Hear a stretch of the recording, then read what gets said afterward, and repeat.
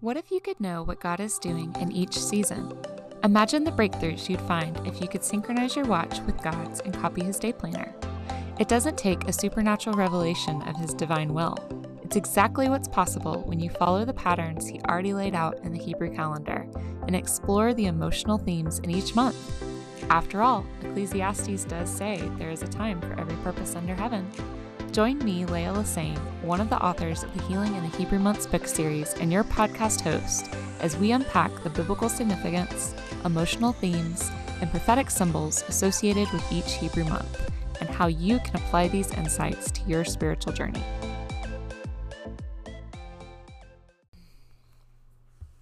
Welcome back to the Healing in the Hebrew Months podcast. I'm Leah Lassane, your podcast host and author of Book 1 in the Healing in the Hebrew Months book series.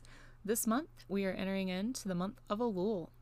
So starting off with our month at a glance master chart, which you can get on our website, healinginthehebrewmonths.com, lets you see all the months and all the different things associated with them all together on one handy-dandy PDF.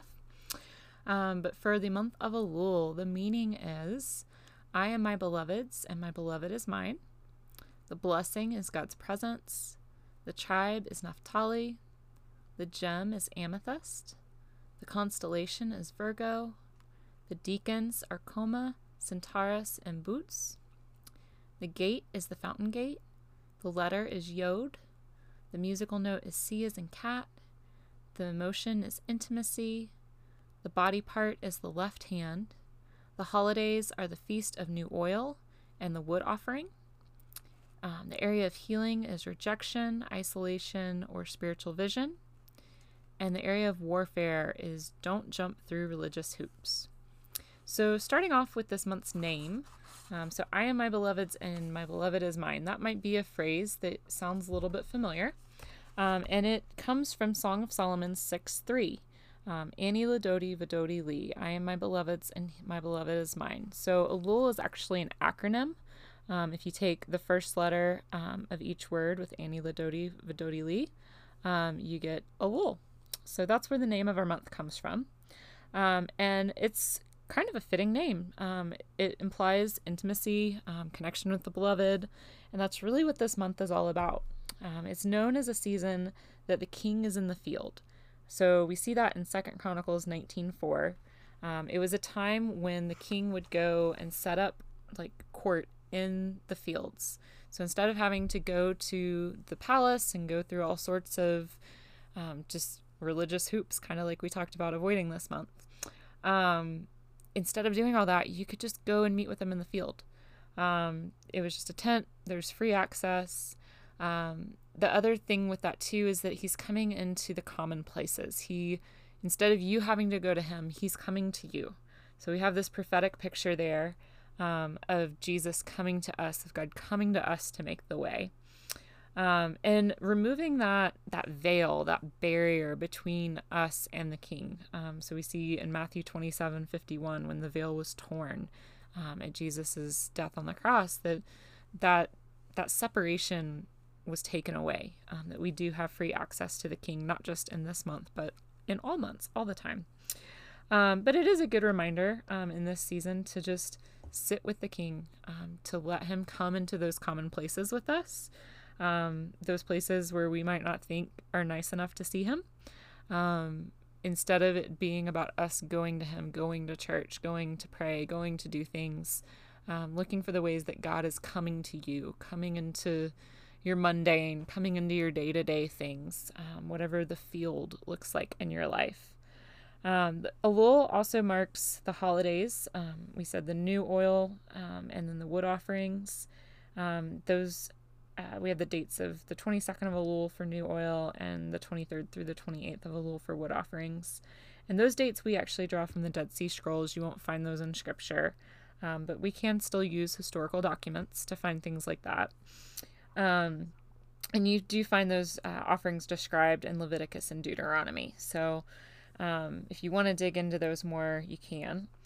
But what's interesting about those two holidays and them being together in this same month that's themed around intimacy is that oil is a symbol of God's presence. We see it representing the Holy Spirit, anointing, And then wood was required for every burnt offering throughout the year, and is a symbol of salvation. So Noah's Ark, the Ark of the Covenant, and the cross of Christ were all made of wood.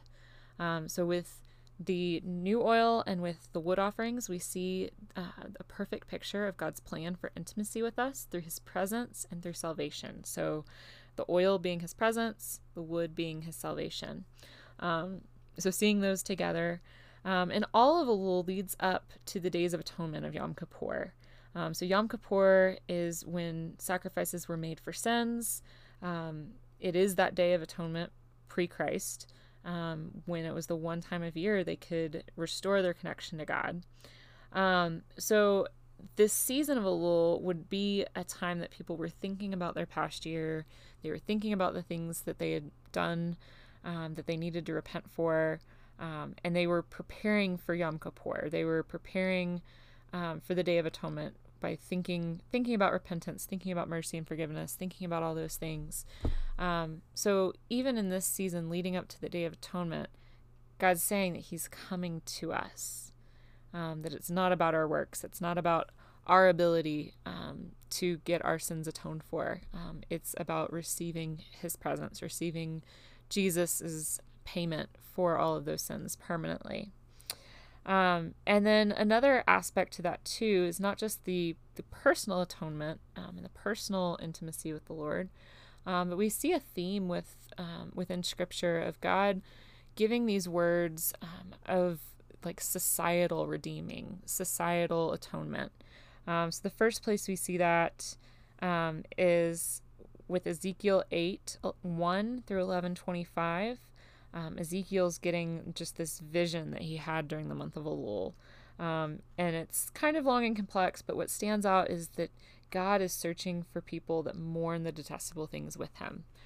So he sees the things that were not good in their society, and he's looking for the people that see it as well and share his heart.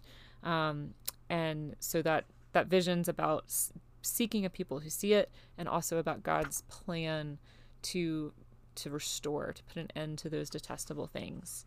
And then Haggai 1 through 15 is actually connected to Ezra chapter 4 and chapter 5.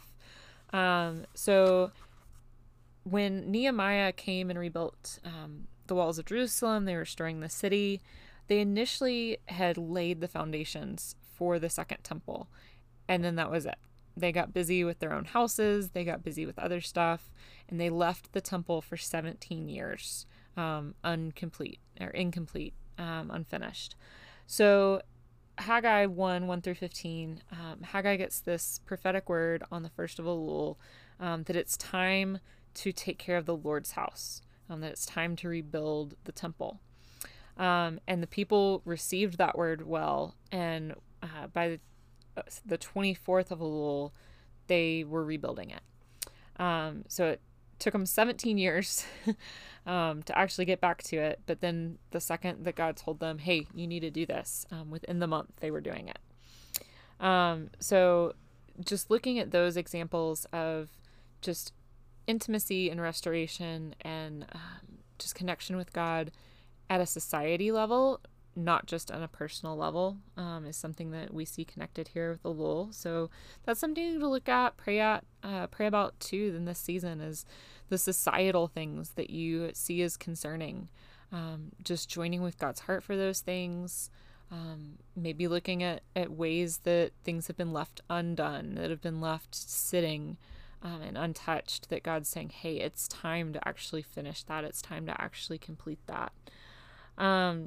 And then Elul is full just of symbolism of God's desire for a holy people that he can have intimacy with. So with the personal examples and with the societal examples, just God is desiring us to connect with him, and desiring people that hear his voice and run to obey, that are just quick to follow his heart and his leading. So those are things to just really press into in this month especially. The body part for Elul is the left hand, and then the small intestine meridian is associated with the hand. And that might sound crazy and you don't really know what all that's about. the takeaway there is the emotions that we then see connected with those meridians. The emotions we see connected are vulnerability, heartbreak, insecurity, and denial. We'll do a bonus episode for the podcast that explains more about the body parts and the meridians and all that. But like I said, the thing you need to take away from that is those emotions that are connected. And the small intestine meridian is active from 1 to 3 p.m. So those emotions that we talked about, and then looking at that time of day. So between 1 to 3 p.m., right after lunch, paying special attention to if you are feeling any of those emotions.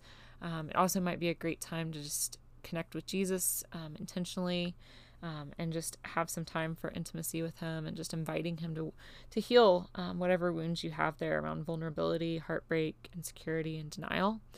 I'm not going to say if you have any wounds, because we're all human. We all have wounds around those things, even if we think they're not that big. So really pressing into those things in this season. But yeah, Elul is just a exciting month in terms of just connecting with the Lord, of just allowing him to actually be present in our lives, in the day-to-day, in the fields. The King is in the fields. So I hope you really get the most out of this month that you can. You really do use it as a season to prepare your heart for the high holy days and all the holidays to come in Tishri. Elul is the end of the civil year, so next month is Rosh Hashanah, the head of the year, the Jewish New Year, and it is the end of our podcast. So we started last year with Tishri, and for now we're going to take a break. We'll be back with some bonus episodes that go into different topics more specifically that transcend all the months.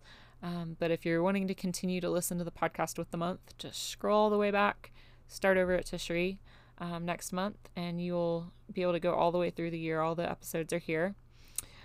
We did already go over all the scripture references this month, but I'll go ahead and read those off for you too if you're wanting to do a Bible study with it. So we said 1 Chronicles 27:9, Ezra chapter 5, and actually chapter 4 as well. Ezekiel 8:1 all the way through 11:25. Haggai 1:1 through 15. And then that Song of Solomon verse, Song of Solomon 6:3. So those are all verses connected to this month and would be great to look at. And then also 2 Chronicles 19:4 is where we see that the king is in the field. So you want to do a little bit more study on that. But I hope you have a wonderful month. Just really, really praying that you come out on the other side of this with just a richer understanding of just God's desire to connect with you. That's not a one-way street. We're not just desiring him, that he's desiring us. That my beloveds, I am my beloveds and my beloved is mine is not just us speaking to God, but is God speaking to us and speaking to his desire to be connected to us. So have a wonderful month, and we'll see you back here for Tishri. Not really, because you'll be listening to old episodes, but we'll see you back anyway, and we will be back with some bonus episodes in the next couple months.